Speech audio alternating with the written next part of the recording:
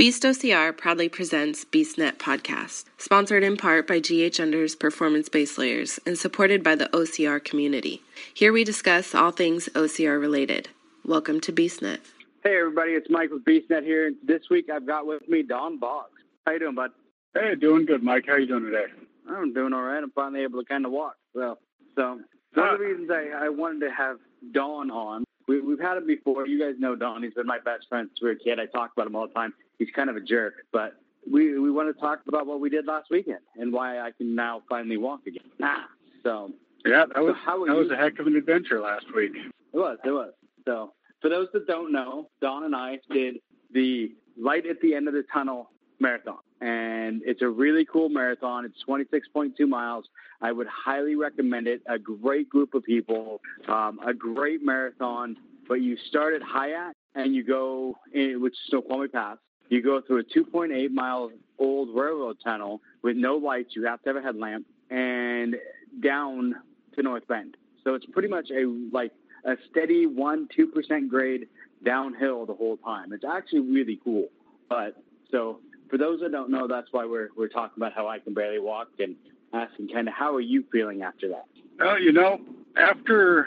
if you go back in history, we did the Seattle Marathon a couple of years ago together, and after that, I was barely able to move. I had to have my kid help carry me into the house. It was a heck of an experience, and I didn't even get a damn medal.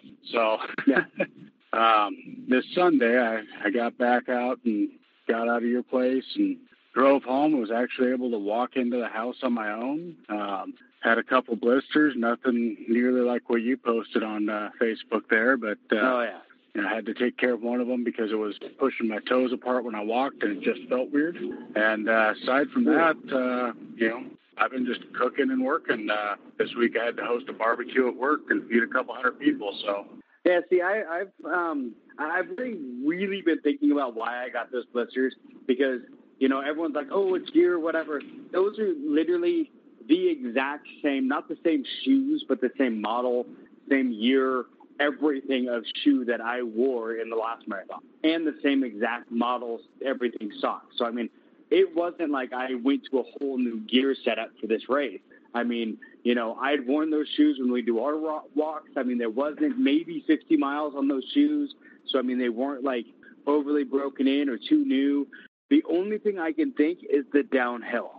Because I'm not one that likes my shoes really tight. My shoes are usually a little bit loose. That's just normally how I wear them, even when I'm doing OCRs. They're a little bit loose because that's how that's what feels right to me. And I think what it was is because of that, my feet were sliding in my shoes as we're going downhill because, you got that constant down, and I think that's what did it. Because that was my problem. If it's not for the blisters, my legs are fine. I could get up and walk around. I could get up and go do 10 miles tomorrow, if not for my feet. My legs are fine. Good. I'll see you at 6 a.m. We'll go to 10 miles. We'll see about how the feet are doing. They're doing much better today because I found if I don't wear shoes, I feel better. So literally, I've had shoes on for maybe 45 minutes the last 2 days. I'll wear shoes to walk from the car to the house or my office, and the second I sit down in my office, my shoes are kicked off onto my desk. So, and when I'm driving, I've been kicking them off. So, if I'm not wearing my shoes, I'm fine. That where that rubbing is, it's on the side of my foot, and literally I can walk barefoot without any issue with my feet. So, yeah, you brought up gear there for a second because that was kind of everyone's. Even I put a joking stab at it out there on Facebook about your shoes. But going from the Seattle Marathon, my feet looked like Freddy Krueger's feet after the Seattle Marathon. And at this one, because I actually wore the right shoes and the right socks, they looked pretty good afterwards. I didn't look like somebody had just taken a hot poker and burned the hell out of my feet. Yeah. So gear, again, the more that I've been racing, the more that I've been doing some more endurance stuff, which was never my actual plan, but seems to be where we seem to be heading more and more because I'm always pushing for more miles every weekend. And, the only way we're going to get our ultra is if we get out there and we get our marathon down under 5 hours. So that's going to be a heck of a thing. That means we're going to be running, which means we just got to keep practicing, doing that tunnel marathon a couple times a year, I think, is a real good practice for us. I've already kind of posted on Facebook, and I think someone else is going to join us in September volunteering, so we can have our guaranteed spot for June of next year. And, I definitely want to do June of next year. So, and the one thing I figured out too is because normally I'm so used to taking a pack, and honestly, we would have been fine without it. I never once. The only thing I did is I grabbed a pineapple out of your pack at one point, and that's it. Other than that, I never used the water. I never used anything else out of the pack because they were so good on this marathon that literally it was about every 3 to 3.5 miles, you had a water station with goo. So you didn't need anything. They were right there for you. Yeah, I think earlier on there was actually more water stations because we were, of course, the last runners. We were. But, what do you expect? We're a couple fat guys trying to figure out how to run down a hill. Yep. But early on, it seemed there was more water stops and goo stops and first aid stops than there was later in the race. And, that was one thing, the Seattle Marathon and Spartan and all the other races that we've done, I've never seen a race with so much support on the course, honestly. Oh. That was definitely a new experience. Yeah. Hats off to Tunnel Marathon for putting it on like that. Yeah. I mean, like I said, it was every 3 to 3.5 miles. There was a water station with goo, with volunteers cheering you on and everything else. And it was great. It was awesome. I was very impressed. There's really nothing bad I can say about Tunnel Marathon. They put on a great marathon. Yeah, that was a real good one, and I'm looking forward to coming back and doing it again. Like I was telling you, my first goal was to get a marathon finished. My next goal is going to be to shave an hour or more off of it. So which I can actually say I did. Yep, you shaved an hour off of your Seattle time, and yep. Now I just have to keep working and get to a point to where when we do Seattle, I need to shave another hour off. So, and I do have, just so you know, I have made a deal with a personal trainer. I will be doing their wedding for them, and she's going to help make it so that I'm not fat when they get married. So I'm gonna, she's gonna help me not be fat. How are you going to perform a wedding if you're not fat? Because you got to be the dude. Whatever. Just because I'm part of the church. It's the Church of the Latter-day Dude. So I know we're both ministers. Actually, that's a funny thing. But I'm going to be minister in the Church of the Latter-day Dude. So no. So yeah. No, that'll be cool. That'll be nice. One of the things that you and I were talking about was under 200 this year, because we're both a ways off from that. And, exercise is going to be a key part, but then we're going to be talking about diet as the year goes on.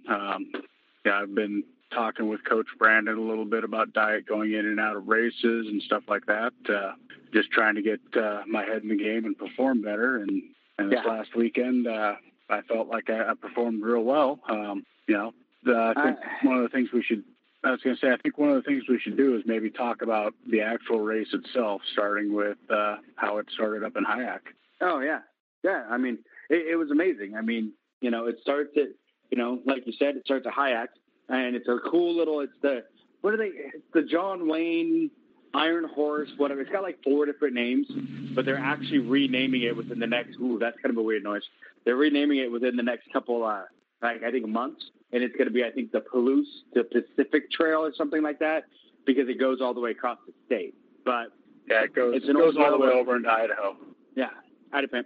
But it's an old railroad track.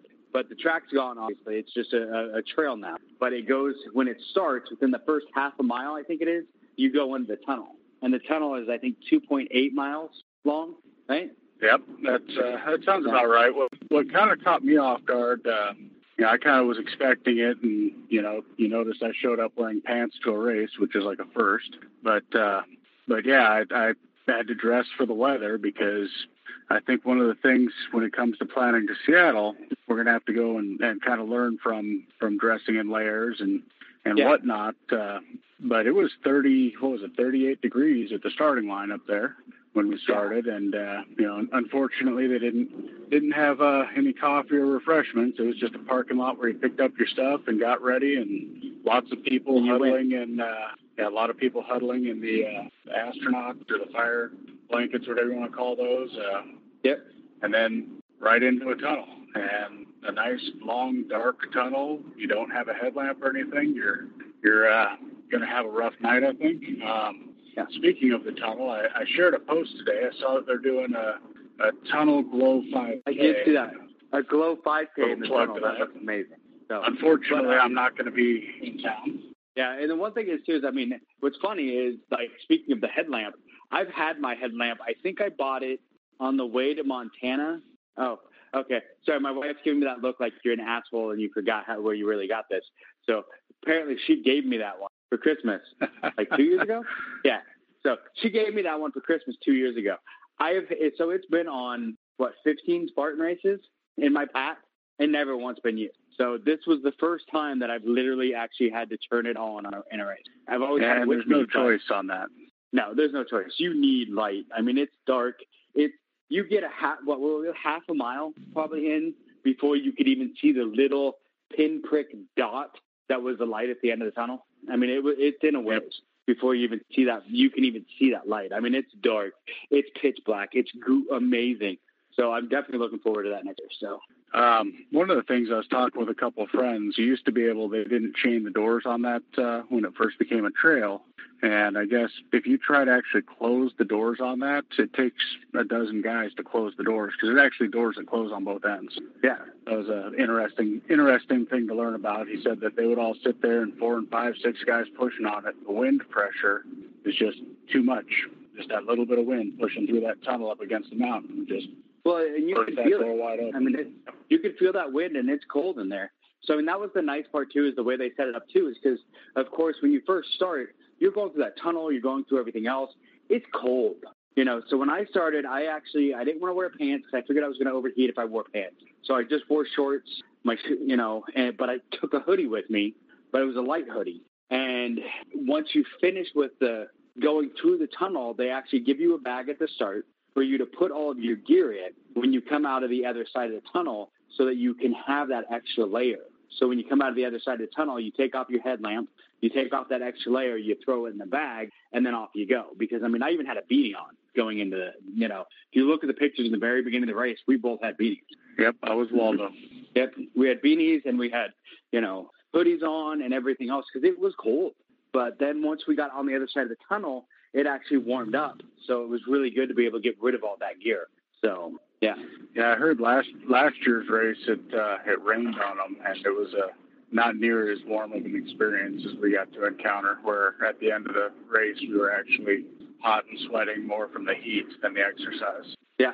Hey, I got some girl to pour water over me, so I was happy. There you go. Yeah, they poured all the water left all over you. So once we got out of the tunnel there, it's just 26 miles of 1 to 2% downhill grade, or 23 miles left of it, I guess. And they lied. There's 2 spots where you actually kind of go uphill, so they lied. It's not completely downhill, but but it's like a 1% grade uphill for about 100 feet. So it's not like we're not talking Montana hills. So. No. Now again, we could always go do it backwards, 2,000 feet of incline at a 1 to 2% grade. That would hurt. That would hurt. Maybe we should do 13. Maybe we should do 13 of that sometime. We should. I mean, I think it'd be fun to go up there and do a hike up there. I mean, get the family, get everyone together, and go do a hike up there. I think that would be actually quite fun. But pretty much like right outside of North Bend, there they had all the rock climbing and all the trails intersected with it. That was really cool. Yeah, as you went down the trail, there was actually a bunch of rock climbers on the side of the trail climbing up the side of the mountain, which was really cool. So you're kind of watching them as you go by. So yeah. So, like you said, it was kind of one of those things once you come out of the tunnel, and then it was like downhill. And I mean, we went downhill for a long time. There's some really cool, I mean, you stay pretty much just to the, south side of I-90 pretty much. So I-90 is on your right side pretty much the whole time as you're going down, and you can hear and see it. And you're basically just going down the hill. There's a lot of really cool, bridges and stuff like that you go over, and you're looking down, at the valleys below you.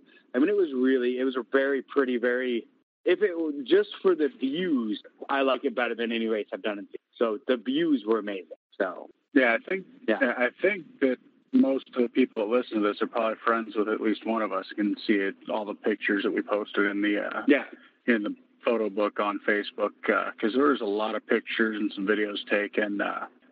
It's amazing when you're out there and just all you can see for miles is the valley and there's spots before you hook up with I-90 and you just look out and boom, it just looks awesome out there. Yeah, it's gorgeous. It's a gorgeous trail. And I mean, people know who listen to the podcast know that's one of the things I love. If I'm out on a course and I'm getting just beat, I love having a great view. That's why I love Montana. That's why I love Hawaii, is the fact that I may be feeling like I'm dying, but at least I'm dying with a beautiful view. So, yeah. That was one thing that was really good about it was the view. So, and then basically, like I said, you come out of the tunnel, you can drop off the gear. There's a water station and with goo right there and a bathroom, and then off you went. So, I mean, that first portion, what were your thoughts as you were doing that first portion going down the hill, that first half? So the first half, I thought we were making pretty good time. Found out when we got home that, we were, except one of the things that my watch did, my watch lost GPS for a second and added about a mile to us and made us feel a little more confident about our time. We had a 7.5 hour time hack officially. And they started us 12 minutes late. And when we got to the half point, we felt like we were doing really good. And honestly, through that first 13 miles, I was feeling pretty good. I was I felt really good until probably about 18 miles. About 18 miles is where things started changing a little for me. And just coming down that hill, I mean, it was easy. It wasn't hard on my hips or my ankles.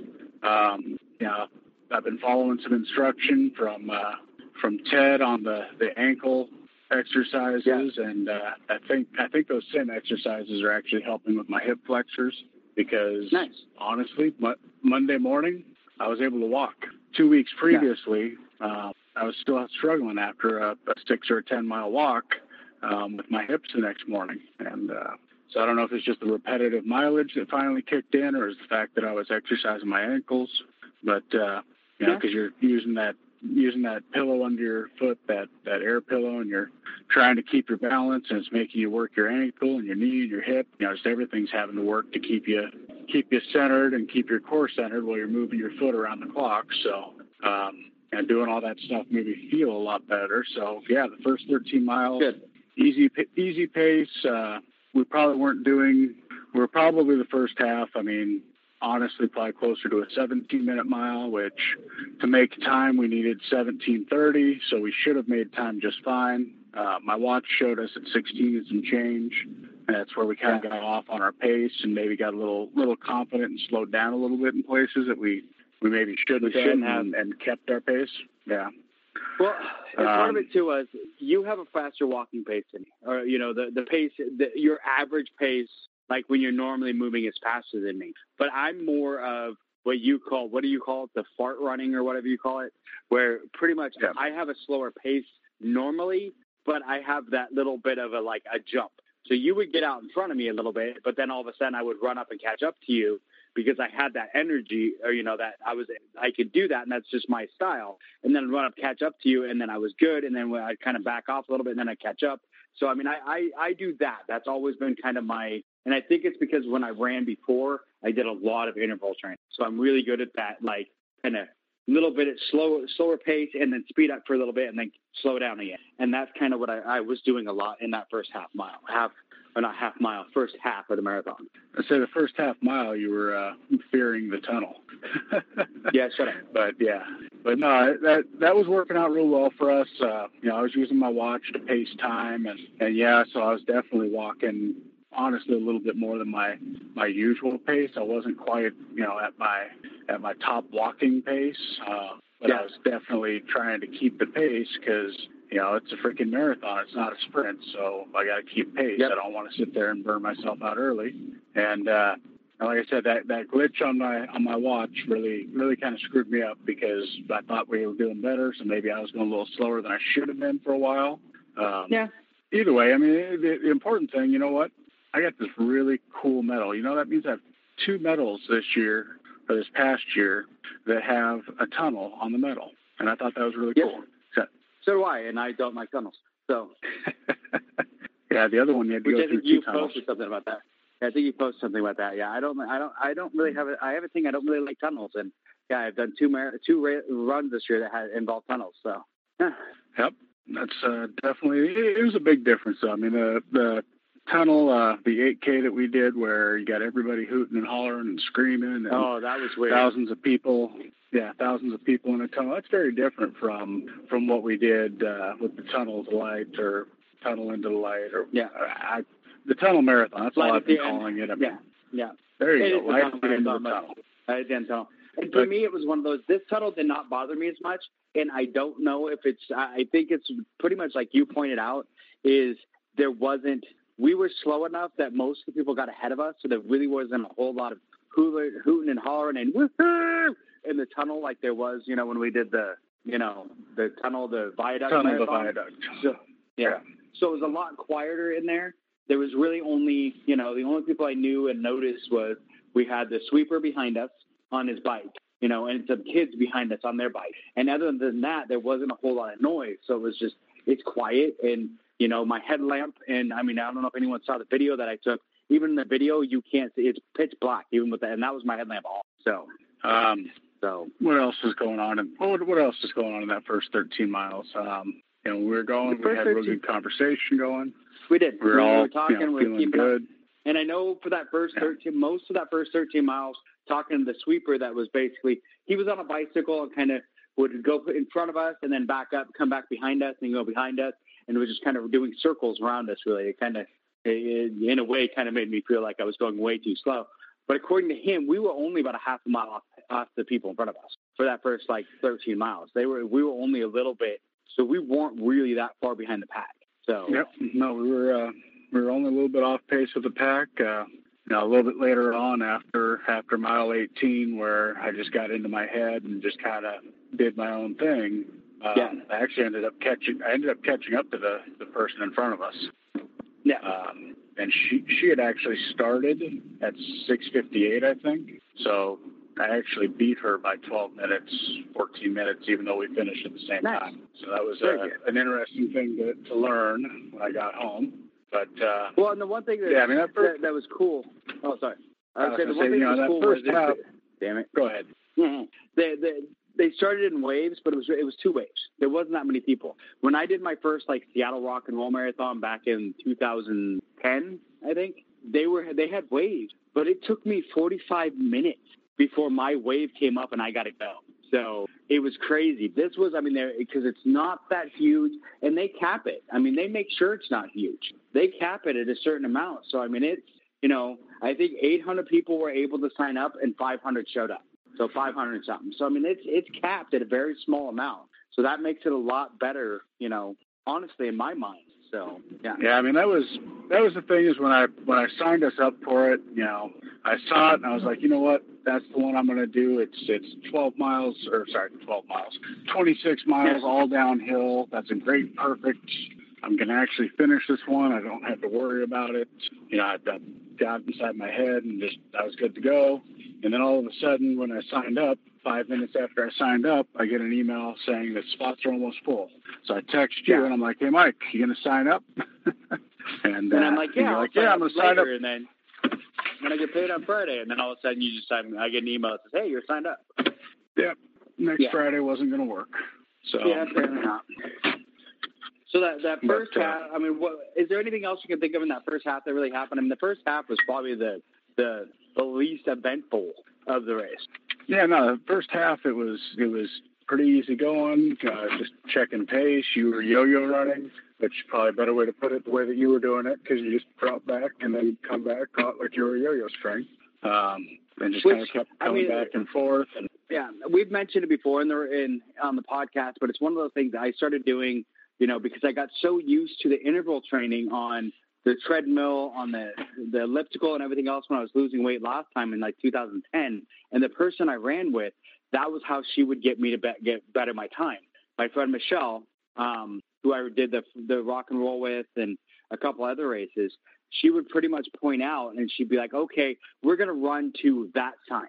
And it gave me a point to run to rather than we're going to run for, until I'm tired. Because honestly, as a person, you're going to get tired about 50 feet before you would if you just pointed out, or even longer than that. If you just pointed that sign, you're going to pace yourself and you're going to push yourself to get to that sign. So, and that's kind of how she would push me. So that's what I do a lot of times when I'm doing these races. And what I would do with Dawn was pretty much I would slow down because I had a slower pace, you know, a slower normal pace. But then all of a sudden I would see him and go, okay, I'm going to run up to, you know, those cones that are in the middle of the, you know, the trail because there's a hole, and I'm going to run up to those. And then I would run up to those. And once I caught my breath, I would do it again. So, yeah, that's what we mean by the yo-yo. Yeah, and in hindsight, I probably should have, because when you would pass me, I would go ahead and jog with you. What I should have done was probably just left you ahead of me and caught back up to you and passed you. That way you had a little more time to catch your breath. You know, going into this, I mean, the biggest trouble was I continued training every weekend and a few times during the week, and you were healing from surgery. And you weren't allowed to do anything but sit on your couch, eat potato chips, and play video games. Pretty much. So I mean, that's what I gotta make sure that's done. I don't do that anymore. You know, I've got the elliptical now. I've got a treadmill. I've got bands. I've got weights at my house. So, I mean, I've just got to put together a plan for myself and stick to it. I'm doing it every day and just going for it. So, yeah. So. Well, and the thing with the elliptical, the thing with the treadmill, the bands, all that stuff, you know, you as a person, and you know, you hear it on the previous podcasts, instead of going for length and stamina, you're always just about pound it out as hard as you can, as fast as you can, and you go ahead and put it on max tension or most incline, and you sit there and you push yourself real hard. And you know, training for a marathon, or honestly training for a faster beast, or training for an ultra, from what I've gathered, it's more about that constant pace, and it's not push yourself to the lead. It's, you know, it is a different form of racing. For me, it is, and part of it I think for me is, I mean, if you remember, I mean, really as kids, what did I do for sports? I did tennis, I did racquetball, I did baseball, everything else, things that were pretty much, I needed those quick, like, strong legs to go for 90 feet at a time. And that was it. If I had to run more than 90 feet, it meant I hit a really good double, and I was going to be huffing and puffing when I came up to second. So, I mean, I didn't run more than 90 feet at a time because every sport that I did was I just needed that quick movement and for a quick sprint. When I was younger, I mean, you have to admit, I had a quick sprint. I could sprint fast for about 90 feet. After that, I was done. Mountain biking, I could mountain bike all day long and straight up hills, whatever, because I had those powerful legs. But I never really got into the endurance part of trying to run for long periods of time. And that's what I'm trying to get myself back into.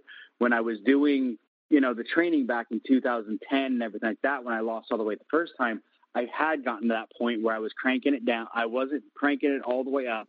I was keeping, you know, a lower key, but I would still do interval where I would go for a lower tension for a while. And then all of a sudden I would crank the tension up and run like hard. And I think part of it though it was always on my lunch break. So I had 45 minutes. It was pretty much, what can I do in 45 minutes so that I have enough time to take a shower and get back to my desk within my hour break, you know? Yep.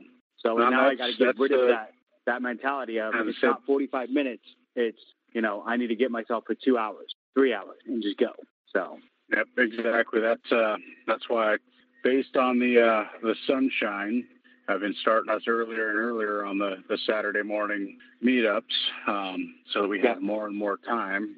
Last Saturday before the marathon, I went out and I did 10 miles in 2.5 hours, and you know, that really helped out. You know, because I did 10 miles that day, 6 another day, 3, 1, you know, just different lengths, but I just dedicated the time to do it and just did it.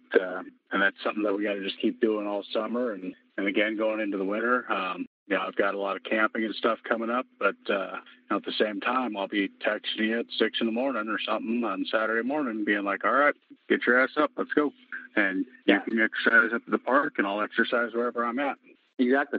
And I mean, I need to work a little bit into it. So it's not just the running. I need to work in some of the weights. And like I said, I've got a little bit of weight, and I've got, I think, 2 different sets of bands that I got it was either Christmas or my birthday, or I think it actually might have been Father's Day last year that I haven't been using, that I need to get using again. So, yeah. But let's take a quick break for a commercial. because everyone who listens to this knows that I'm really horrible about the commercials, so we're actually going to do it this time. So we're going to take a quick break for a commercial, and then we'll come back and we'll talk about what it was like after, where we hit that halfway mark and what it was like after. Grays Harbor Unders makes the performance-based layer clothing you want and need. Whether you work, hunt, hike, fish, run, or ride in the great outdoors. If you work up a sweat, Grays Harbor Unders are for you because their unique dual-layer fabric removes moisture from your body and keeps your skin dry, even when the outer layer is completely wet. It's a base layer like no other. Get you some at ghunders.com. That's ghunders.com for the best performance-based layer you'll ever wear. All right, so we're back from commercial, and that's one thing that I want to look into is the GH Unders. I need to get me a good set of GH Unders for the Seattle Marathon. I don't think, it was warm enough on this one. I don't think I would have really needed them, but I think on the Seattle race, I'm going to need some GH Unders. Definitely need GH Unders. So yeah, that's Seattle being December 1st. We're going to have to really look at some lightweight, good insulation, and what we can do to be able to carry it while still dropping it, because we're not going to drop, a $60 insulate jacket or something on the side of the road like some of those marathon guys do. But, no, and that's what you see a lot of times. What they'll do is, honestly, and I know Rock and Roll used to do it, and I think Seattle might do it too, is pretty much they had like a special thing where there was a drop-off point in the race where a lot of people literally go to Goodwill and grab a hoodie, grab whatever for cheap, and then there was a spot in the race where if you threw it there, they would pick it all up and then they would donate it. And that's a good thing to do, but with the rate in which we go, we probably won't be peeling too much off, I'm guessing. No. And if we do, I'll probably bring a pack again. You talked about that a little bit at the beginning, that maybe you wouldn't bring a pack on the next tunnel marathon. But I carried the pack. Yeah, but I carried the pack, and it was 26 miles with an extra, give or take, 10 pounds on my back. So that was definitely a little bit of challenge to carry that when we really didn't need to. And next time that will be helpful because we know we don't need to. Yeah, so in the tunnel marathon, I'd say we don't need to. On Seattle, though, my experience in Seattle last time, we would need it. Seattle had, I think three water stops to the entire race. There was more than three, but they were definitely spread out a lot more. And last year I was a course marshal and on that course, and the North course is 500 times better than the South course. The year that we went was the first year that they didn't have the I-90 crossing because of the new light rail train that we're putting on a floating bridge, because that's a great idea. But so they lost that, and then they had to reroute it. So they went down through Rainier Beach into Genesee Park and all throughout that area. And, I heard it from some of the people passing us or talking to us or online afterwards. It ended up being kind of a horrible course because it was uphill, downhill, uphill, downhill, uphill, downhill, just back and forth over the hill. And every park they went through, it was just thousands of homeless with tents everywhere. And, it was like anything they could do to show how bad Seattle was. And when they switched it last year to the North Trail, they went up and used the Burke Gilman Trail up through UW, and they went up and down through Ballard a bit. And it was just a lot flatter, faster, cleaner course. You still had to go up and down the hill to get on and off the Aurora Bridge. So there's a little bit of a hill going on and off of that, and then coming in and out of the actual the Seattle Center itself, of course, because it's on a hill there. But most of the course is just flat and beautiful views. And as where, before it was a kind of a niche race where you could run out across I-90 and back, and that was something that people flew all over from the world because they thought they'd never see that and do that. And then then they rerouted it poorly one year, and it only stuck for 1 year because I think that there was just that much feedback that the course was not acceptable, and then they went the other way. That was the year we did they it. changed. Yeah, they do change the course a little bit every year. I've looked at the maps from a few years, and there is some changes, but I think that was just a transition year where they didn't know what they wanted to do because they lost I-90. And that's one of the things is I am upset that I missed the I-90 bridge because I've done, and I want to do the Narrows so I can go over the Narrows bridge. But I've gone over 520. When they first opened the new 520, when they redid it, I went over that and did that race. I've done the viaduct before it got closed, like a couple times before the viaduct, tunnel race. I've never done 90. I've done 90 like for work. I've walked across 90 and back a couple times because I did job walks, and safety walks on it, but I've never done it as a run. Yep.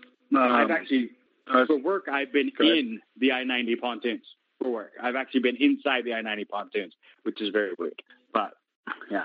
Yeah, I was going to say, I was looking at races, and I was real upset about the timing of it because the same weekend as Spartan Seattle North next year, it's the same weekend as the Rock and Roll Marathon San Francisco, where you get to run the Golden Gate Bridge. And I was thinking that would be kind of a cool one to drive down and do because April 4th, 5th that weekend would be, a good drive. And then Spartan ended up the same weekend. Yeah. But running the Golden Gate Bridge. I want to do the Vegas race, but it's very weird because Vegas Rock and Roll is at night. And that's very weird on the getting ready for it because it's like, you wake up, you eat, you do everything, and then you go race afterwards. I've done a couple of races where 8Ks and 15Ks at night, and it really messes with you doing it in the afternoon. So I think a half marathon or a marathon at night would be weird. But I've heard the Vegas one's really cool because you run down the strip. That'd be kind of cool. So that would be so. But that one's in November. So we got to the halfway point, and we're both still feeling pretty good at that point. So kind of, what was your take to that point? So we got to the half marathon point and the checkpoint there, and at the time I kind of took it the wrong way, but the race director was there and he was challenging us, telling us that we weren't going to make time and that we should probably just take a ride back, and they're shutting down the course and all that stuff, and I was looking at my watch and I'm like, dude, you're on crack. I got plenty of time. We got 4 hours to finish this, or 3 hours to finish it. We only got 13 miles to go. We're not giving up. And we just kept pressing on. At that point, your yo-yo was starting to slow down. The yo-yo run, as we call it now. Running with Mike. It's like running with a yo-yo. Yep. Whatever. You like my yo-yo. Yeah. What about my dingling? No. But yeah, so at that point, we're still going. The course flattens out a little bit more at that point, I think. I don't know if you felt that way too. I mean, realistically, I didn't notice the actual descent that we were on for the most part. It just kind of felt natural. Yeah. But at that point, it kind of felt like it flattened out to me. And it did. It felt like that to me too. It could have also just been that at that point our bodies are like, hey, you're 13 miles into this. You might feel a little fatigued now. I don't know. But at that point, we're feeling like it's a little flatter. I know for me, I'm just sitting there looking at my watch. I keep talking about pace, reminding you that you can do it, buddy. Let's get jog up here, stuff like that. Because we're starting to slow down. And I think that's kind of what the race director was pointing out was, hey, you're at the halfway point. Fatigue's going to hit in soon. And it did. We started to slow down. Well, and I think, too, partly, especially being that I talked to the guy later, is I don't know if he was trying to discourage us. I think it was more he was trying to give us that, inform us to say, hey, you're at the halfway point. You're not, at this point, it's not looking like you're going to make the cut. But, because he didn't really try to stop us. It wasn't like, you're not going to make it. You should stop here. It was just like, hey, just so you know. Yeah, it didn't feel the Seattle Marathon, even though we were super duper slow and barely shuffling our feet at points, people were still just kind of cheering us on every time we came around the corner. Yeah. So I was kind of expecting that when I came up on there, because even earlier in the Tunnel Marathon, earlier on, we were getting, the rah from people and stuff like that. Mm-hmm. You're not that far behind. You're keeping good pace, keep it up. And that was the first time, I think, in a race like that where someone looked at me and said, you're not going to make it. Yeah. And I'm like, yeah, we're going to make it.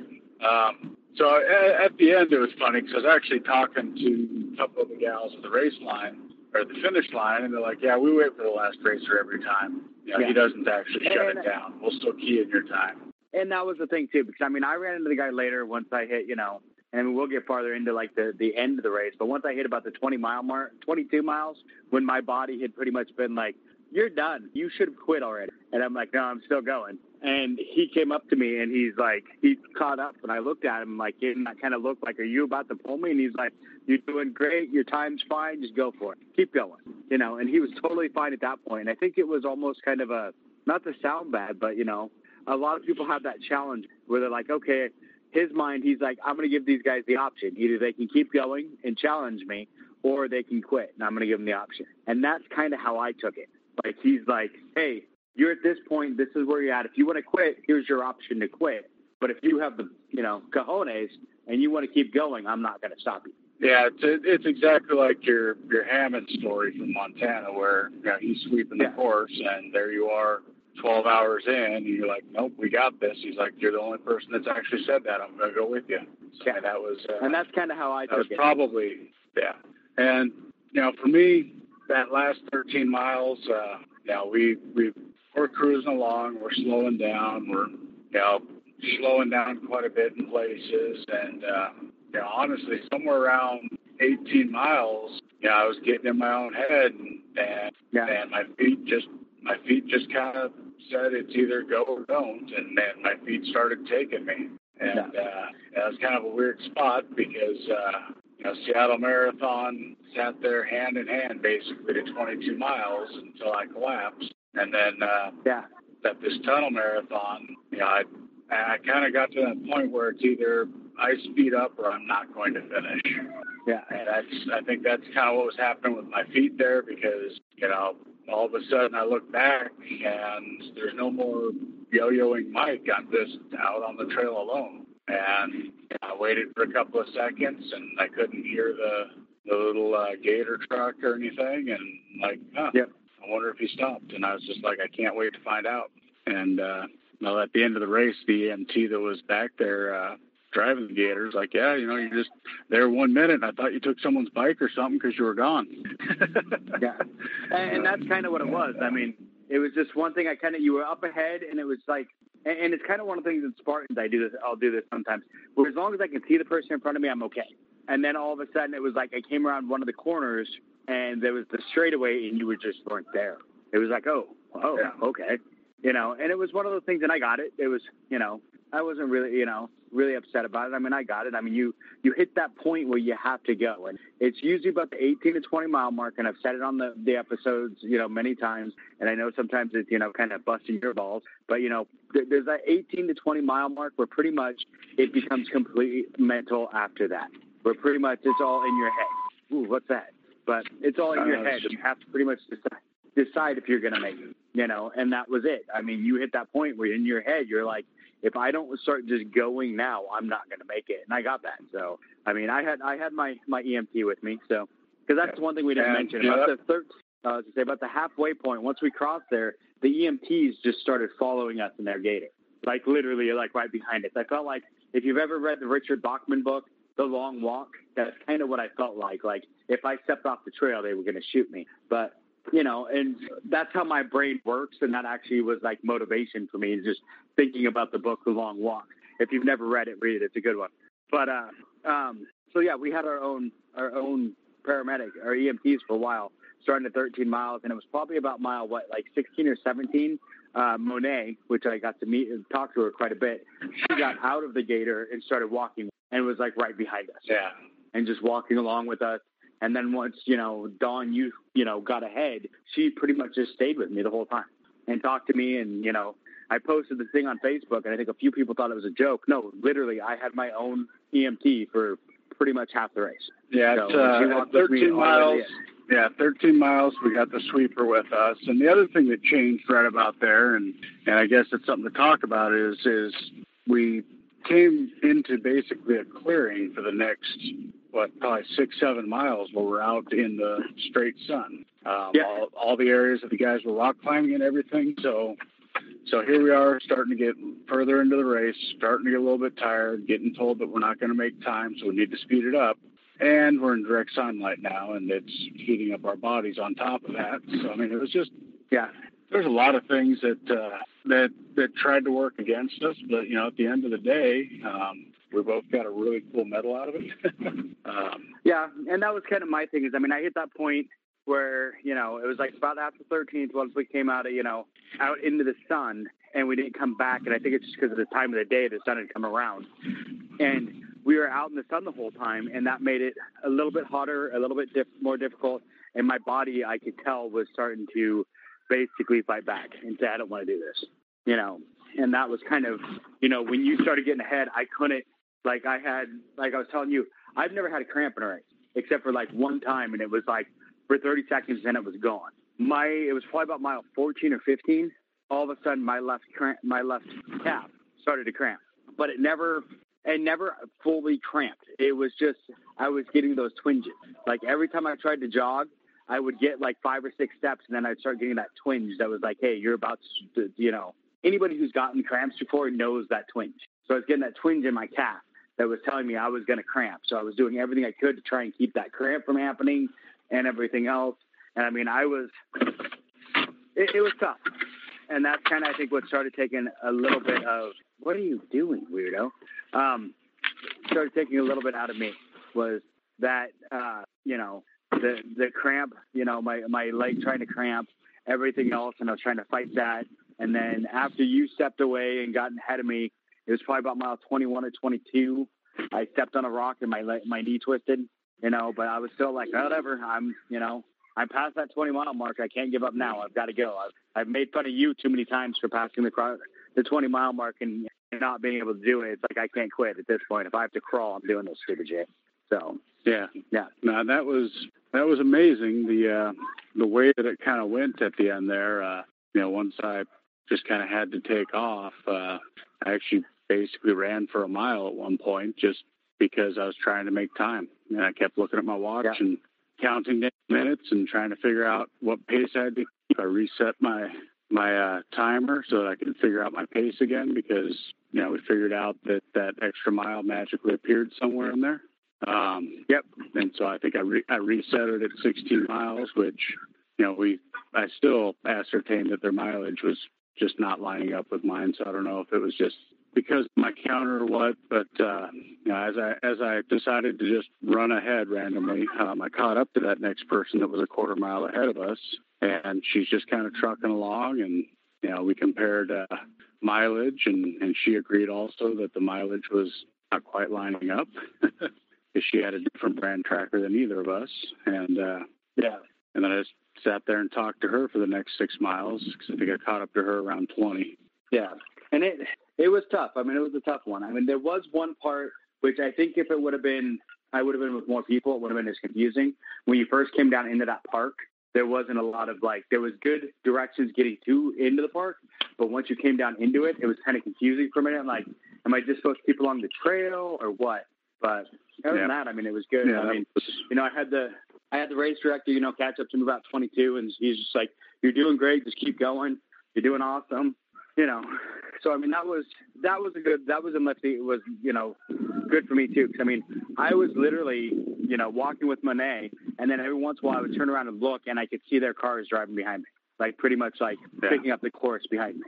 So that got kind of weird. And then you got to that last water station, and there's nobody there. There's just a table with some water on it. I don't know if it was like that when you got there, but it was like, wow. They've pretty much torn down. They've all gone home, and it's just us in the race course. And, you know, we hit that 26-mile part where you run back under the freeway there or whatever that was. Yeah, I could see the finish line, and I wanted to speed up, but my body just wasn't having it, so I just kind of kept at that same probably 17-mile-minute pace and kept going and got to that finish line and got my medal and fought back some tears because that was a hell of an accomplishment for me.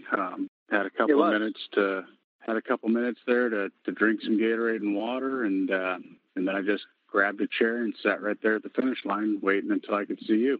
Yeah, which was amazing. I mean, when I came around, because like I said, you hit that last, you know, water station, and I knew it was the 24, then I saw the 25, and I'm just like, oh my God, I'm almost there.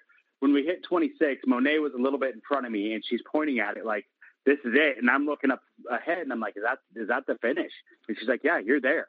You're almost there. And that's when I could see you start coming down to where I was at. And it was just like, all the emotions come over you. It's like, oh my God, it's almost over. I've done this. I've done it again. So yeah, it was crazy. So, and I mean, they were waiting for me. They were there. They're cheering me on.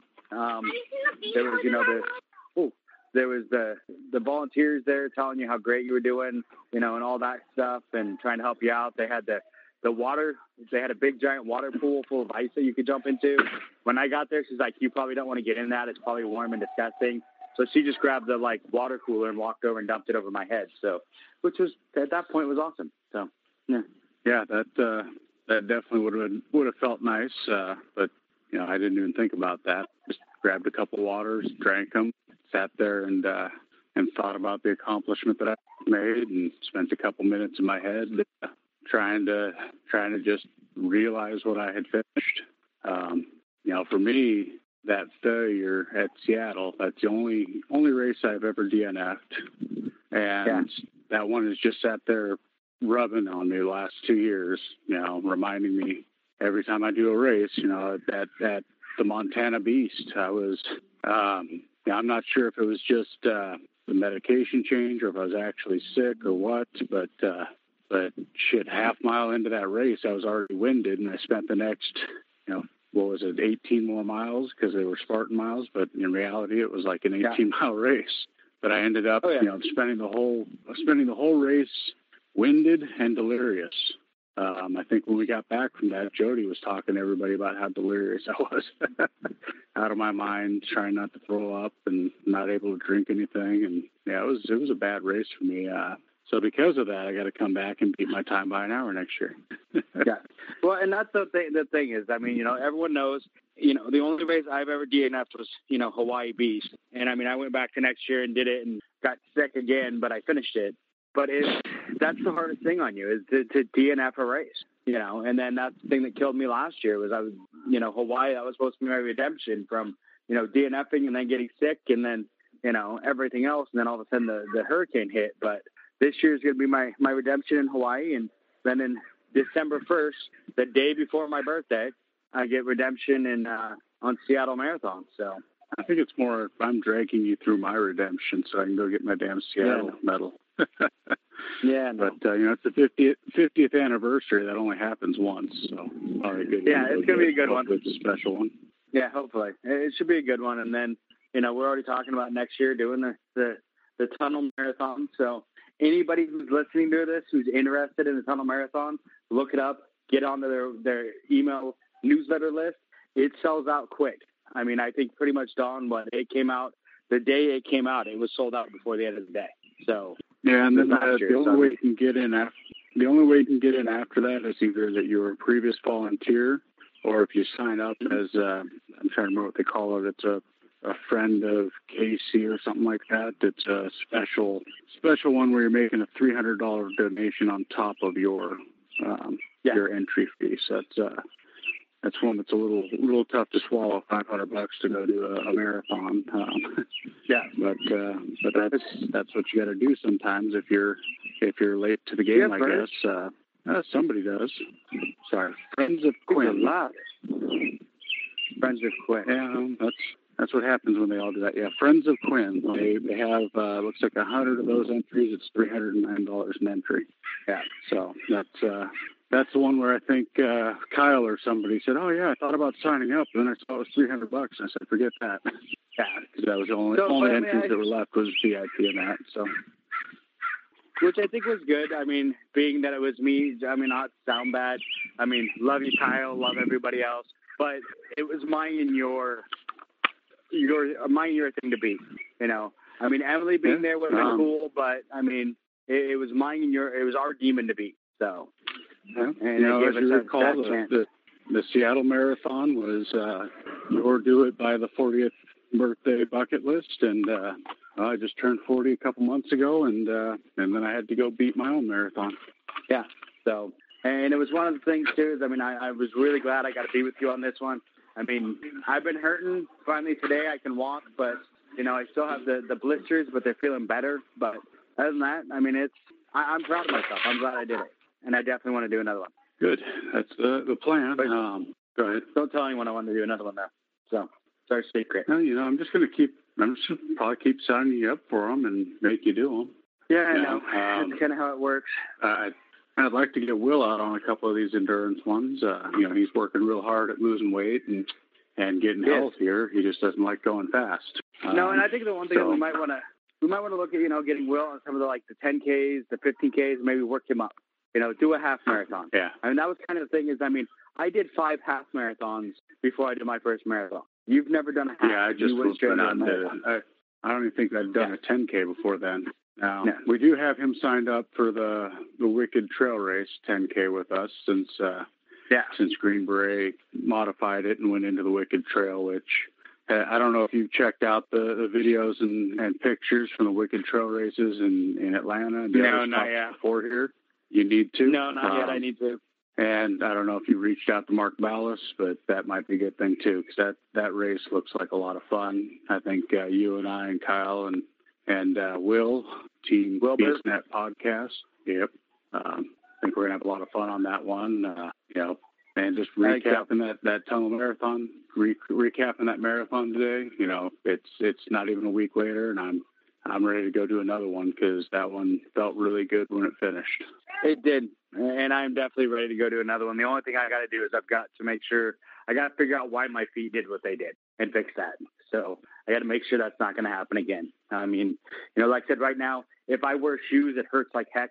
If I don't wear shoes, I'm pretty much okay. But I mean, they kind of look at you funny when you walk around an office building with no shoes on. So, or when you're teaching.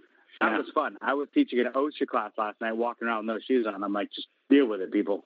We're not on the job today. There you go. As long as you don't stub your toe or something, and then they tell you that's why you wear closed-toe shoes in all environments. Yeah, shut up. So, is there anything else you want to say in closing? I think we're, with the 2 pieces, we're over an hour. So, yeah. No, I mean, the thing is, I talked about it with the lady that was finishing the crossing line with me. 99% of the world's not going to do it. You beat 99% of the world, whether it's doing a marathon, doing a 5K, whatever you're doing. If you're getting up and moving, you're doing better than 99% of everyone else. That's something morning. I say a lot. Yeah, tomorrow morning I'll be back out there, whether it's with a group of guys or by myself. I'm going to go and put another probably 10 miles on my feet and just keep doing it, because as long as I'm moving, I'm not dead. Exactly. So, and for anybody that wants to, message me or Dawn if you live in the South Hill area, if you want to start joining us on these excursions that we have on Saturday mornings. So sometimes they're Sunday, but usually Saturday or Sunday morning on a weekend. So let us know. Yep. And like you said, I mean, it's something I say a lot on the podcast. Everyone who got up and started that race beat everybody who didn't, whether you finished or not. Whether you're me, I was literally the last person to cross that finish line, but I still beat every single person who didn't start. Yep. And that's what a lot of people have to remember. Everyone talks about, participation trophies and all that kind of stuff. And I've never looked at these medals as participation trophies. These aren't participation trophies. When you get these medals, the Spartan medals, the marathon medals, everything else, these are not participation trophies. These are finishing trophies. They're finishers' medals. You went out and did what 99% of the nation, 99% of the world will not do. And you went out and did it, and you deserve your finisher's medal to say, hey, you did this. You finished. So don't ever let anybody tell you that they're participation trophies. So they hand out the medal and the shirt at the end of the race because you did it, not because you started it, because you did it. Yes. And that's it. In my mind, a participation trophy would be they would hand it to you when you signed up. A finisher's medal is you finished the race. You did it. You did what 99% of the world will not do. You got up. You did a marathon. You did a Spartan, even a 5K. There's so many people that are afraid to get off their couch and do a simple 5K. You get up and do it. You deserve that. Wear it proudly. Display it proudly. Love it. I have an entire wall full of medals that really the only person who gets to see them is my family and me. And that's so that when I'm feeling down on myself and I feel like I can't do something, I look at that wall and say, okay, over the last 10 years, I've earned all of those medals. I can do stuff. So exactly. In that, I think that's a great closing note. That is a great closing note. So thank you, Dawn. It's been fun. I still hate you at the moment, but I'll get over that soon. I think maybe. So. I'll see you. I'll see you Sunday because you're going to show up to that 5K, whether or not you're wearing shoes. I don't care. Oh yeah, I'll be there. It'll be interesting, but yeah, I'll be there. All right. Well, thank you, and I will talk to you soon. Thanks for listening to the BeastNet podcast, brought to you by Beast OCR. Don't forget to subscribe and let us know what you think and what you'd like to hear. You can find us on Facebook or at beastocr.com.